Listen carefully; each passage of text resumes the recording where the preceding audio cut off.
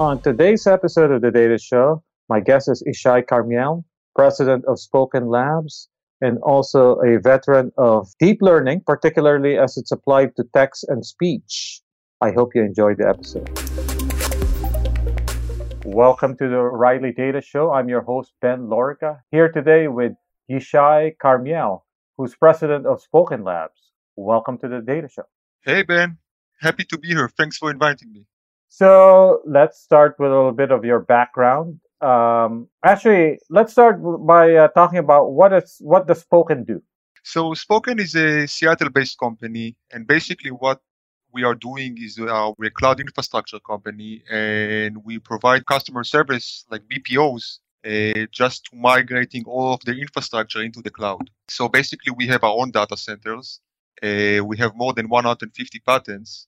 And the interesting thing is that the type of data and the amount of data that is coming through our system. So as an example, we have Route 9 2016 around 100,000 hours of speech that are being recorded every day. And we are target 500,000 hours in 2017. So that's a big number. We are recording agent screens. So in 2016, we are going to record around 3 billion images in a year. And in 2017, hopefully 10 billion images. And we have tens of millions of user interaction with agents on a yearly basis. So the type of data is really interesting. And it's, as a data scientist, it's really interesting for me to work on this type of data. So actually, this is might be a somewhat of a revelation to many of our listeners, because this type of data is usually associated with this hipster Bay Area companies like Facebook, Google, right? But yeah, it makes sense that people who do CRM and customer service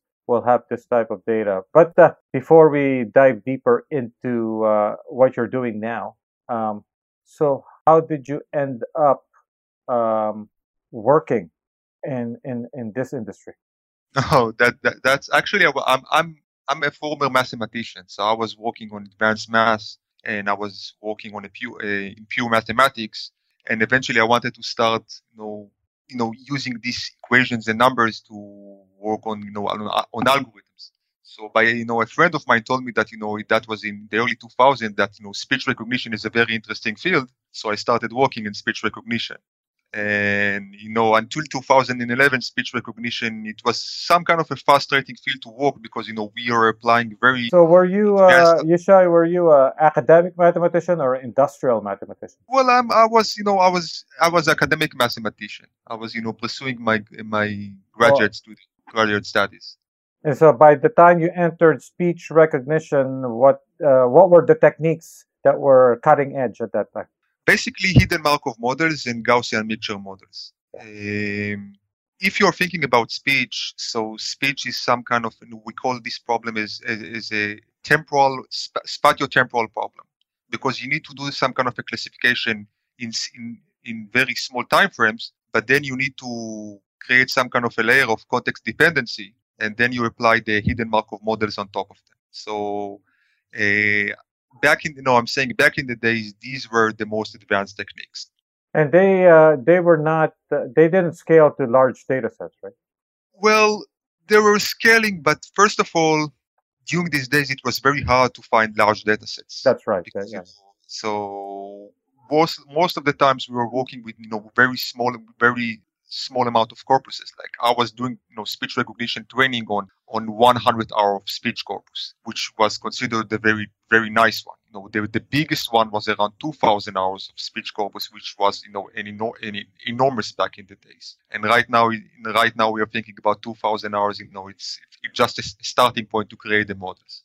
And it was around 2011 when deep learning kind of caught the attention of the speech recognition community. And I think that while we on the outside associate deep learning with computer vision, historically, I think, correct me if I'm wrong, Yishay, but the early success story was actually in speech, not vision. Yeah, right. You're right. So the big revolution, there was a very famous paper by Microsoft Research together with one of Jeffrey Hinton's students in a very famous speech conference that is called Interspeech in 2011, almost 5 years ago. Microsoft Research started to exploring deep learning for speech even in 2009, 2010, but the big revolution started in 2011, where let me just give you an example what the impact of this revolution. So usually in speech recognition, we are measuring the success or the success of the algorithm with a measure that is called word error rate. If you have some kind of a corpus, how many words you are misdetecting. So 10%, it's a huge breakthrough. And deep learning created 30% word error rate reduction, which is enormous back in the day. So that was a revolution. So this was in that 2011 paper you're citing. Yeah. So then at that point, what was the reaction of the broader speech community? Oh, did they say, "Oh no, let's drop everything we're doing and let's go to deep learning"? Well, I don't. Well, it's first of all you need to understand that this paper, Microsoft Research did an amazing job, and just implementing or investigating the paper, that it was really complicated because they were very innovative. They were using GPUs for training. They were using very innovative models. Back in the days were deep belief networks with pre-training. Nobody, most of the speech community was not aware of that. So in 2012, I know that Google started implementing that, and was a very famous paper that 3 different groups, from Microsoft, Google, and IBM, together with Jeff Hinton, published a paper about the impact of they were reporting. Each group reported their results, and all of them reported that that deep learning is the new hot thing in speech recognition because it is a revolution. So so how did it evolve? So 2011, 2012, and then now basically most people who are doing speech are using deep learning, right? Yeah. So when we are considering a speech recognition system, so it's not that we have a single deep learning algorithm in the system. So I think that maybe I'll give some kind of an introduction what speech recognition actually is. So it's divided into 3 parts. Basically, you have the signal part when you have some kind of a speech signal and you are trying to extract speech segments because the signal can be noisy. So you're trying to extract speech segments, and then you're trying to extract some kind of a features, like every machine learning problem. And then we have in speech, we have what we call the acoustic level. You are just trying to classify these, features into different type of sounds. But also we assume that, if a person is saying something, he's saying words, and words are becoming, into sentences. And then we have the language level, which we take these sounds and combine them into words, and then combine them together into some kind of a sentence. So in all of these 3 levels, there are lots of different algorithms, and right now a lot of these algorithms are based on deep learning techniques. And that is why, if you want to say I'm using deep learning for speech, so it's not just using a single algorithm, it's using a variety of algorithms to all of these type of techniques. So where do the older approaches fall under these days? Are they just abandoned? Well, the old approaches are right now abandoned because I'll give you an example how big is the impact. So, like in computer vision, there is a very famous challenge that is called the ImageNet challenge. Right. So we see, in 2012 it was around 16.5 top 5, and right now it's almost 3%, I think 3.1. So in speech recognition, we have a database, we have a speech corpus that is called Switchport. So in the speech community, it's a very well-known database. And before deep learning, I think the word error rate was around 23-24% word error rate. Recently, IBM published a paper that the word error rate is below 7%. So that's almost 75% reduction in the word error rate. So that's amazing. So that is why nobody's even trying to use the old methodologies. So for the non-technical listener, kind of give a high-level explanation of why deep learning works so much better than these other older approaches. So basically, if you're considering speech recognition, so speech and NLP goes together because of the language level. Because once you are trying to combine words into sentences, you're also applying language modeling and NLP techniques. And basically, back in the days, it's like every speech recognition, every machine learning task, you need to, for every type of algorithm, you need to handcraft the techniques in order to get the better, to create a better performance. And right now you're saying, hey, I want, the algorithm will learn automatically the features and will do better classification, and deep learning models are better at that. So we see that, in computer vision, it generates better features, and it does better classification, and also in speech recognition, it does better classification and better analysis on the language. That's basically why is it better. So at least when I started following deep learning, probably this is 2013, it seemed like at that point the community was quite small. That to actually learn about deep learning, you had to almost apprentice with one of these research groups because it was very difficult to actually glean from the papers what the details were of what they were doing. So how Right. did you enter the field? So I entered the field. I was working. There is in speech recognition. There is a very well-known open source that is called Caldi. It's developed by Johns Hopkins University, and I was working on speech-related applications, speech recognition applications that are based on Caldi. And the Johns Hopkins guys started to implement deep learning models and upload them into this open source. So then I started working or evaluating also deep learning based models. Actually, for speech recognition, it's even more complicated because there is building a deep learning application for speech recognition. It's very tough because you don't have a lot of open sources, and you need to handcraft all of these models. In opposed to computer vision, where you have lots of open sources, a lot of different people working on that. And So Yishay, so for someone who's not in the field, explain what you mean by that. Because nowadays you have access to open source libraries like TensorFlow and Piano, and they have some examples for speech, right? right, but building a speech recognition, so deep learning is only one of the parts in speech recognition. So when you are thinking about speech recognition, so you have a very you need to handcraft, you need to understand a lot about signal processing because you're extracting very I key. was going to ask you about that because uh, I imagine signal processing is still a big part of it, right? Yeah, it's a big part of it. And actually, speech recognition right now, it's in opposed to images, speech recognition is very sensitive to noisy data, meaning that if I'm talking to my mobile phone from a very close microphone, the performance are amazing. But if I'm talking, the microphone is around 10 feet far from me, then the performance degrades rapidly. So it still is an open problem. So one of the techniques that people are trying to use are a lot of advanced signal processing techniques, and recently also apply deep learning techniques into these signal processing models to get better performance. So your toolkit as a speech recognition modeler and engineer is broad.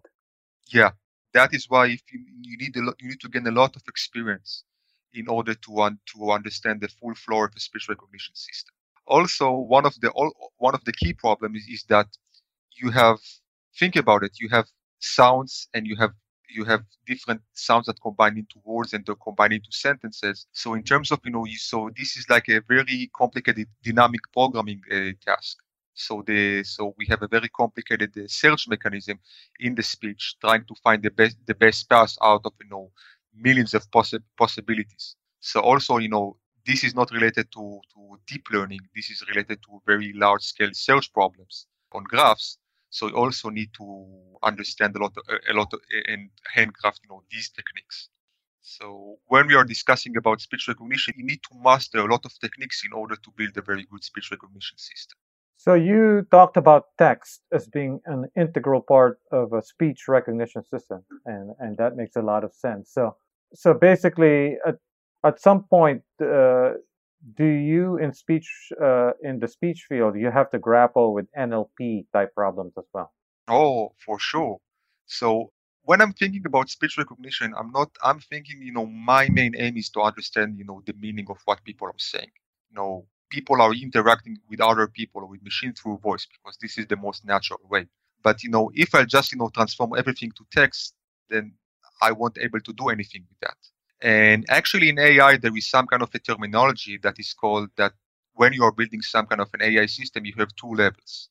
You have what we call the machine perception, which is building the infrastructure like, speech recognition or some kind of a computer vision or video analysis. And we have what we call the machine cognition, which is the reasoning. So when we are talking about speech, where, the reasoning is applying NLP techniques on top of that and understand what the user is, or And then you also need access to knowledge, right? yeah, of course. Yeah, because Yeah, so you have to.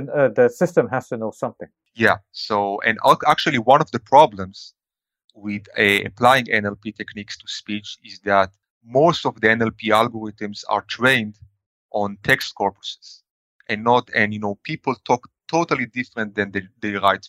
So basically, all of the NLP models need to be handcrafted or redesigned for output from a speech recognition system, and this is a well-known problem in NLP.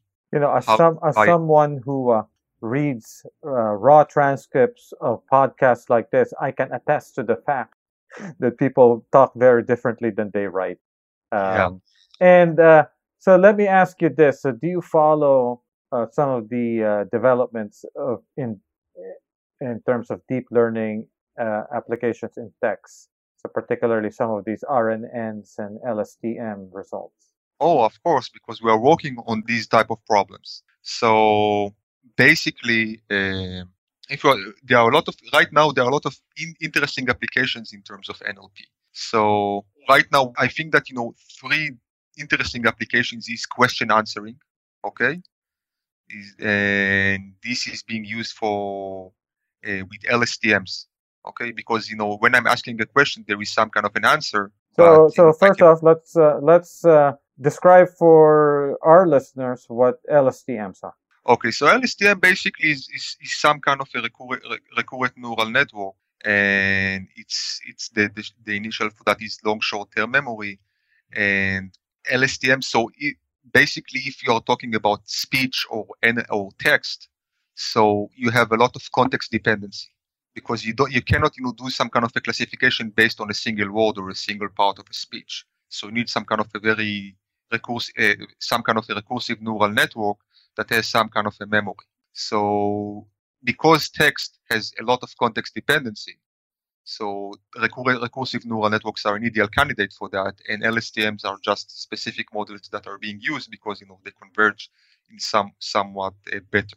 And actually, LSTMs, one of the interesting applications of LSTM is in machine translation. So, and when I'm talking about machine translation, I'm not just trying to refer to translating some kind of a sentence from English to French or from English to German. I'm trying to see some kind of a sequence of tokens and transforming it into different sequence of tokens. Okay, so that's there was a very famous research paper in 2014 about it that is called sequence to sequence that used LSTMs to do that. Oh yeah. This is Ilya and Oriole, right? Exactly. So basically, that's really interesting. So basically, think about it. Is that let's take some kind of a question and answers. So assuming that they have large amount of data of people asking different questions and different answers. Okay, and right now a person is asking a new question. So the key, one of the problems is that can I predict what should be the answer? So if you're using LSTMs and you're using this type of problem is like a machine translation problem, here's a question, sequence of tokens, and here are the answers, a different sequence of tokens. Let's create some kind of recursive neural network to do the matching. Then if you have a new question, you can try to predict what should be the answer. And this is actually a very interesting, and you see a lot of amazing results being published right now about that. So one of the things about deep learning is that it depends on a lot of labeled data, right? So going to your question and answer example, it would require a lot of data for it to be able to produce reasonable answers, right? Well, yes and no. Okay, because if I'm analyzing conversation, okay, think about it. So if I'm analyzing conversation and I know that this is a question that one of the users is asking a question, then I can assume that the next sentence of the person on the other side will be some kind of an answer. Okay, so of course, it's of course we need to make some assumptions and to fine tune it and add some probabilistic models on top of that. But then we can just say, hey, this is some kind of this is the matching. This is the type of matching that we want. That's one thing. Another thing is regarding your question of a non-labeled data. This is a well-known problem in deep learning and especially in speech recognition. Is that right now with the exponential growth of data, so one of the problems is that we don't have a lot of labeled data. So can we create some kind of a deep learning models? And this is an ongoing research of using unsupervised learning methodologies for deep learning. Yeah, but then what would this method produce? It would produce what, clusters, maybe dimension reduction, right? So Well, when we're thinking about, so not necessarily think about it. So I'll give you an example. When I'm doing, if I have some kind of, assuming that I have an algorithm, learning algorithm with some kind of a confidence measure, okay, that, can output me, how much I'm sure that I got the right answer, okay? And with some kind of, a deep learning model, we can use it because we have some kind of, an output from the neural network, some kind of a probabilistic measure, how much the network is confident about that. So let's the naive technique will say, hey, let's do some kind of a classification and just use the high probability confidence outputs to retrain the system. Okay, let's assume that that I have some kind of sentence that I don't know what is being said over there, but my speech recognition system says the sentence with 90% there is 90% confidence that the sentence says, hello, my name is Yishay. So then I can, enter this sentence into my training system and say, hey, I'm not 100% sure, but I'm 90% sure that what's being said over there is hello, my name is Yishay. So this is, one of the techniques that we are using. It's not actually clustering. It's something like, we're using some kind of a so confidence. I guess the main thing is that when humans don't need a lot of data to detect a pattern, right? So where some of these algorithms seem to require a lot more data. Yeah, yeah, yeah. Yeah, yeah. So So now that we are in whatever year 5, year 6 of this deep learning explosion, now we have many more tools, like I mentioned earlier, right? So these open source packages like TensorFlow, Theano, Torch. Um, has deep learning become more accessible to the point that it's gotten easier for you to hire the types of engineers and data scientists that you need? that's a good question. So basically, the answer is yes. Okay, because right now some of these deep learning problems are more like engineering problems and not as very research problems. But that depends on the task and the use case. So if I'm talking about computer vision, we are also working on computer vision. So the answer is definitely yes. Because TensorFlow and all the add-ons on top of TensorFlow and with all the advanced research, it's much easier to generate, state-of-the-art, bleeding-edge technologies with a very short amount of time. When we are talking about NLP, it's a little bit trickier because the type of problems that we are approaching are not using classical deep learning models, but using more advanced models or some kind of more complicated problems. Okay, and if we are talking about speech is still it's very hard to find people It who must. seems to me, Yishai, that speech is still in the very early days, right? So there's still a lot of work to be done. Like just this week, I used Google Voice and I received voicemail, and then Google Voice attempts to transcribe the messages, and I just always laugh at the way it transcribes the message. So that's a very good point. And that's one of the problems with speech recognition right now because it's application dependent, meaning that, Google Voice work amazingly well if you are trying to do some kind of a voice search. So Google engineers adapted, the application give amazing results if you are doing some kind of a voice search. But transcription is a different speech recognition task. So that is why it's sometimes really problematic to you to create, and it's still an open problem to create a speech recognition engine that can do everything. We also adapt our engine, based on the vocabulary and the language to each type of the application that we are working on. So, what's your advice to someone, a data scientist, who's already has some knowledge, uses scikit-learn and maybe Spark, MLlib, How do they enter this field? Deep learning, speech. Well, I think that scikit-learn and Spark are not the ideal candidates to work. I think that if you want to start working No, no, no. on, But I'm saying that suppose they already are proficient with those. So how do they enter into the field? so I think that the best way to understand is to use one of the well-known open sources in speech and try to understand what's going on in there. And then I would say definitely start going using Caldi, which is the most well-known open source in speech recognition and the most advanced one.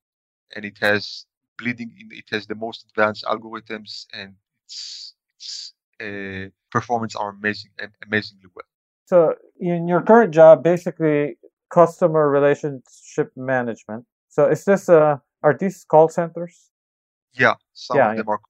So coincidentally, I grew up in the Philippines, which is now the call center capital of the world. So it sounds like what you folks are building is going to eliminate a lot of call center jobs. Well, I don't think so. I I'll tell you why. Because right now there is a huge hype on AI, and people think, hey, AI is going to conquer the world, and it's going to replace humans. But a human being is we are very smart, and understanding, when this is, one of the things that we're investigating, understanding AI, artificial intelligence for conversation. It's a very complicated problem. And one of the things that we are trying to do is not replacing the call center agent, is creating some kind of a recommendation system that An will assist, augmentation. some kind of an augmentation or some kind of a recommendation system, that if a person is saying something and the system analyzed hundreds and millions of different calls before, it may assist the call center agent to go into the right direction based on that. Can the leading edge speech recognition systems detect emotion? And by that, Yishai, I mean one of the things that I wonder is can AI ever replace like a 911 operator? In the US, we have this 911 system for emergency calls. So Mhm. then people who call in are usually very distressed. They're breathing heavily. They're hard to understand. Mhm. So can speech recognition systems detect emotion? So basically, emotion detection. So when we are talking about speech recognition, so in terms of the speech community, it's taking some kind of a speech and transforming it into some kind of a textual information. When we are discussing about emotion detection, this is another field in speech. This is called speech analysis. It's also involved a lot of machine learning algorithms. And yes, right now, and it's very funny because right now. Deep learning is also a very hot topic right now in machine learning application for speech that are not speech recognition, like emotion detection. So the answer is yes. Eventually, hopefully one day, I'm not sure that right now, but one day this should be the case. And so one of the things that probably you folks also do you also do kind of these chat bots Yeah. So where it's text instead of speech? yeah, so what we are working is that, so this is right now, this is one of the most interesting topics in speech and also in AI. Or even in tech, people are really excited about chatbots. Yeah, yeah. So when we are talking about chatbots, we need to classify them into two parts: a dialogue system and some kind of a single answer and reply. Okay. So when I'm talking about a dialogue system, I need it's like having a conversation with the bot, which is much more complicated. Okay. But most of the chatbots right now are related to some kind of a very simple task, like what we call slot filling or intent classification, which I can elaborate what actually it means. So it'll be like, for example, I go to whatever United Airlines, and then the interface is a chatbot. I type a question, um, and I'm usually just expecting a straightforward answer. So where would that fall? Yeah. So let me give you an example. Okay. So one of the interesting things in chatbots is an application that is called slot filling. Slot filling is that assuming that let's take your United Airlines example. So I want to book a flight with a chat. Okay. So I'm saying I want to book a flight from Los Angeles to San Francisco. Okay.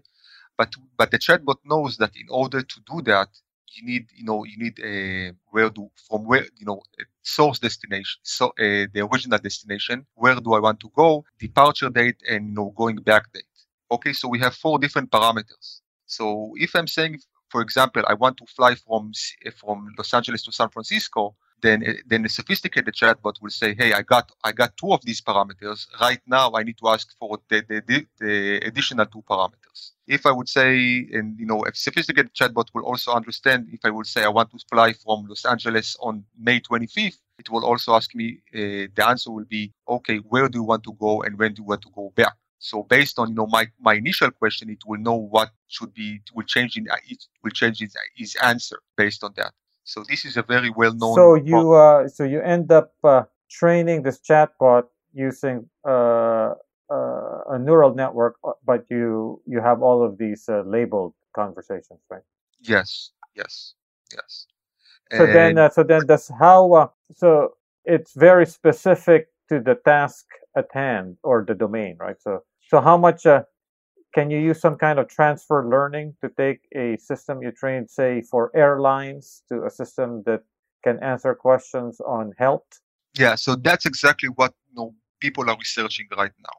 Because if you need to build a different application to each type of this task, this is not scalable, and you cannot. So you'll have a very nice demo, but in terms of product, it will be very problematic. Your master chatbot is this huge ensemble. Yeah. So basically, you are building the infrastructure, and so one of the things that you are doing is you are creating some kind of a generic algorithm, and based on on assuming that you'll get new data of conversation, then you hopefully can do some kind of a transfer learning. That's one of the techniques that people are using right now. So where are we in terms of chatbots? We still have a lot of work to do, right? I think so. Right now we see a lot of interest from the industry, and I think there is a huge interest and a huge hype on that. But I think that it will take some time to see a very advanced AI system that can solve a lot of problems. My prediction is that for a regular developer and for most companies, this will just be some kind of web service or API that they call, right? For sure. And I think that right now one of the problems, not even with chatbots but also with deep learning, is that there is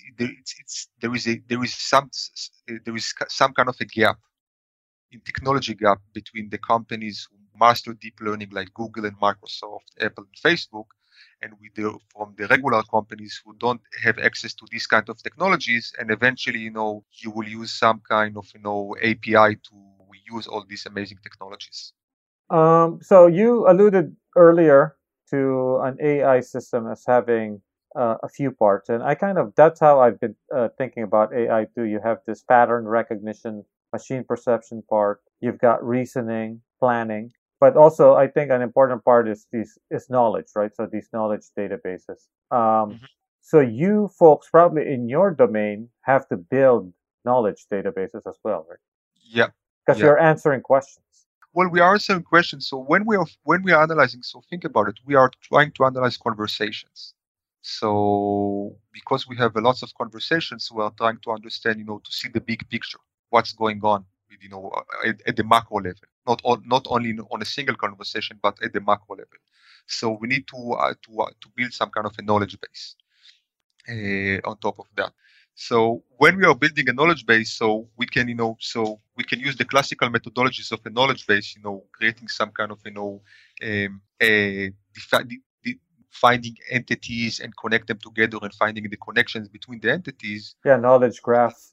Yeah, exactly. Like entity recognition, entity linking, co-reference resolution, and then building everything in some kind of a knowledge base, a knowledge graph. And there is also another technique which is similar. Like let's assume that they have millions of calls of people talking about this, asking agents about questions about the product, some kind of a product. And I want to create some kind of a knowledge base of all the questions and all the answers. what are they know what are all the questions and what are all the answers. So basically, I know that if I assume that if a customer is asking some kind of a question, the next sentence of the agent will be some kind of an answer, but I need to identify that. And I need, to classify and to cluster together the similar answers. So this is some kind of a different task of how we build our knowledge base. And actually, of course, all of these stuff are based on deep learning, right? Interesting. So, what other topics and trends in AI and machine learning have caught your attention? And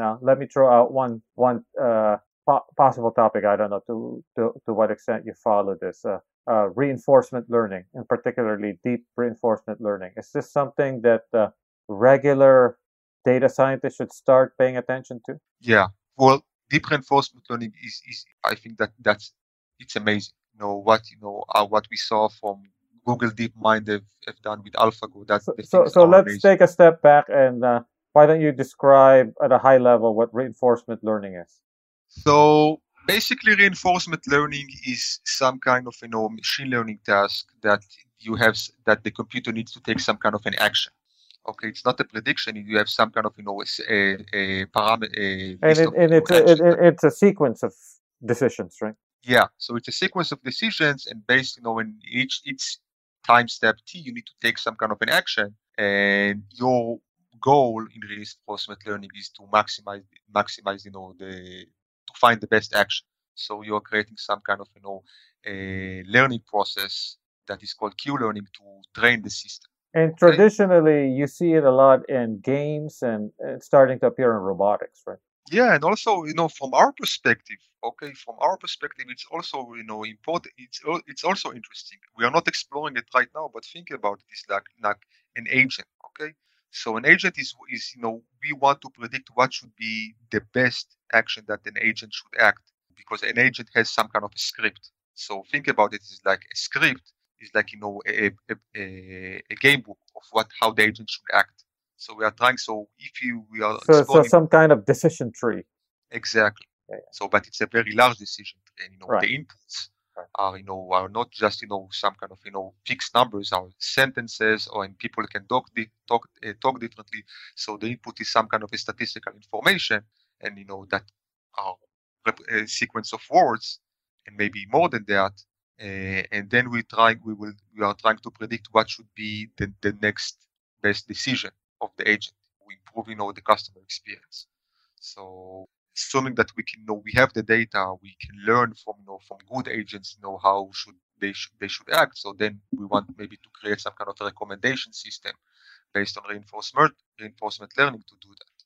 But that's very far away. So Yeah, and I can see then why you're starting to pay attention to it in what you're doing. Yeah. Yeah. And so then, deep reinforcement learning is what for our audience? So deep reinforcement learning is basically you are trying to get to create better features from some kind of a convolutional neural network or some kind of a deep network and feed it into the reinforcement learning model. So do you follow at all what's happening in hardware? I imagine you do because you work a lot in deep learning, right? So yeah. So I was a former, I was an embedded engineer, a firmware engineer that I was trying to to apply speech recognition algorithms into DSPs. So I'm really following hardware. So I think that I can tell you that right now there are two main problems in terms of scalability in deep learning. So one of the problem is the training problem, because right now using the traditional GPUs, it takes some amount of time to do a training. And usually, if you're using deep learning, there is a technique that is called hyperparameter optimization, when you have a lot of parameters, and you're trying to find what is the best parameter suit for your network topology. But because each training takes a few hours, maybe sometimes even days, so you cannot explore a lot of parameters. So right now, people are, I think that there are companies who are trying to explore how they can accelerate the process of, creating better, much faster training algorithms and hardware that will accelerate the training. And this would actually, there's an interesting new paper out of Berkeley, and I'll link to it to the post accompanying this podcast, but basically what they found is actually just random search. Random search works best. Yeah, there is a chance, and it's very interesting. It's very interesting to see. Yeah, no, because I, you have all these Bayesian hyperparameter optimization papers coming out, but then as they point out that actually you can just do just as well, if not better, with random search. I think that so I can tell you that another problem in terms of hardware is the amount of data that you need to process. Is that right now people we see that deep learning is giving a huge impact on the type of classification problems. But right now, assuming that you have a very good deep learning algorithm, and you want to apply it not to 100 images, but rather to 1 billion images a day, okay? Because we have exposure in data. So this all this boils down to the amount of hardware that you need to invest, in order to apply the algorithm, okay, to run your algorithm.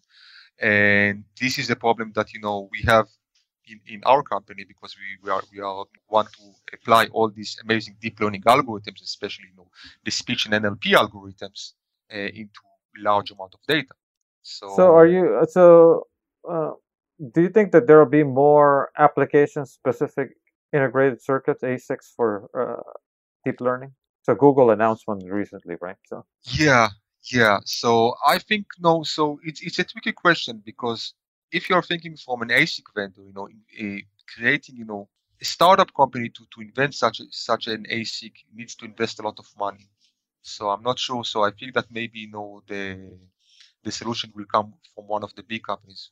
yeah, maybe. So Intel's approach is still kind of using CPUs, I think, right? So yeah.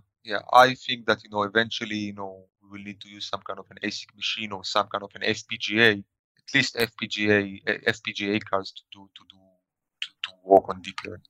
I'm looking forward for that.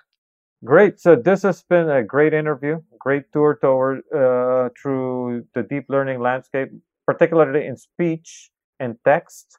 And so thank you so much, Yishay. Thank you very much, Ben. It was great talking with you. You can follow Yishay Carmiel on Twitter at SpokenCom. That's SpokenComm. Thank you for joining us. If you like the show, you can subscribe through iTunes or Stitcher or TuneIn.com or SoundCloud and never miss an episode.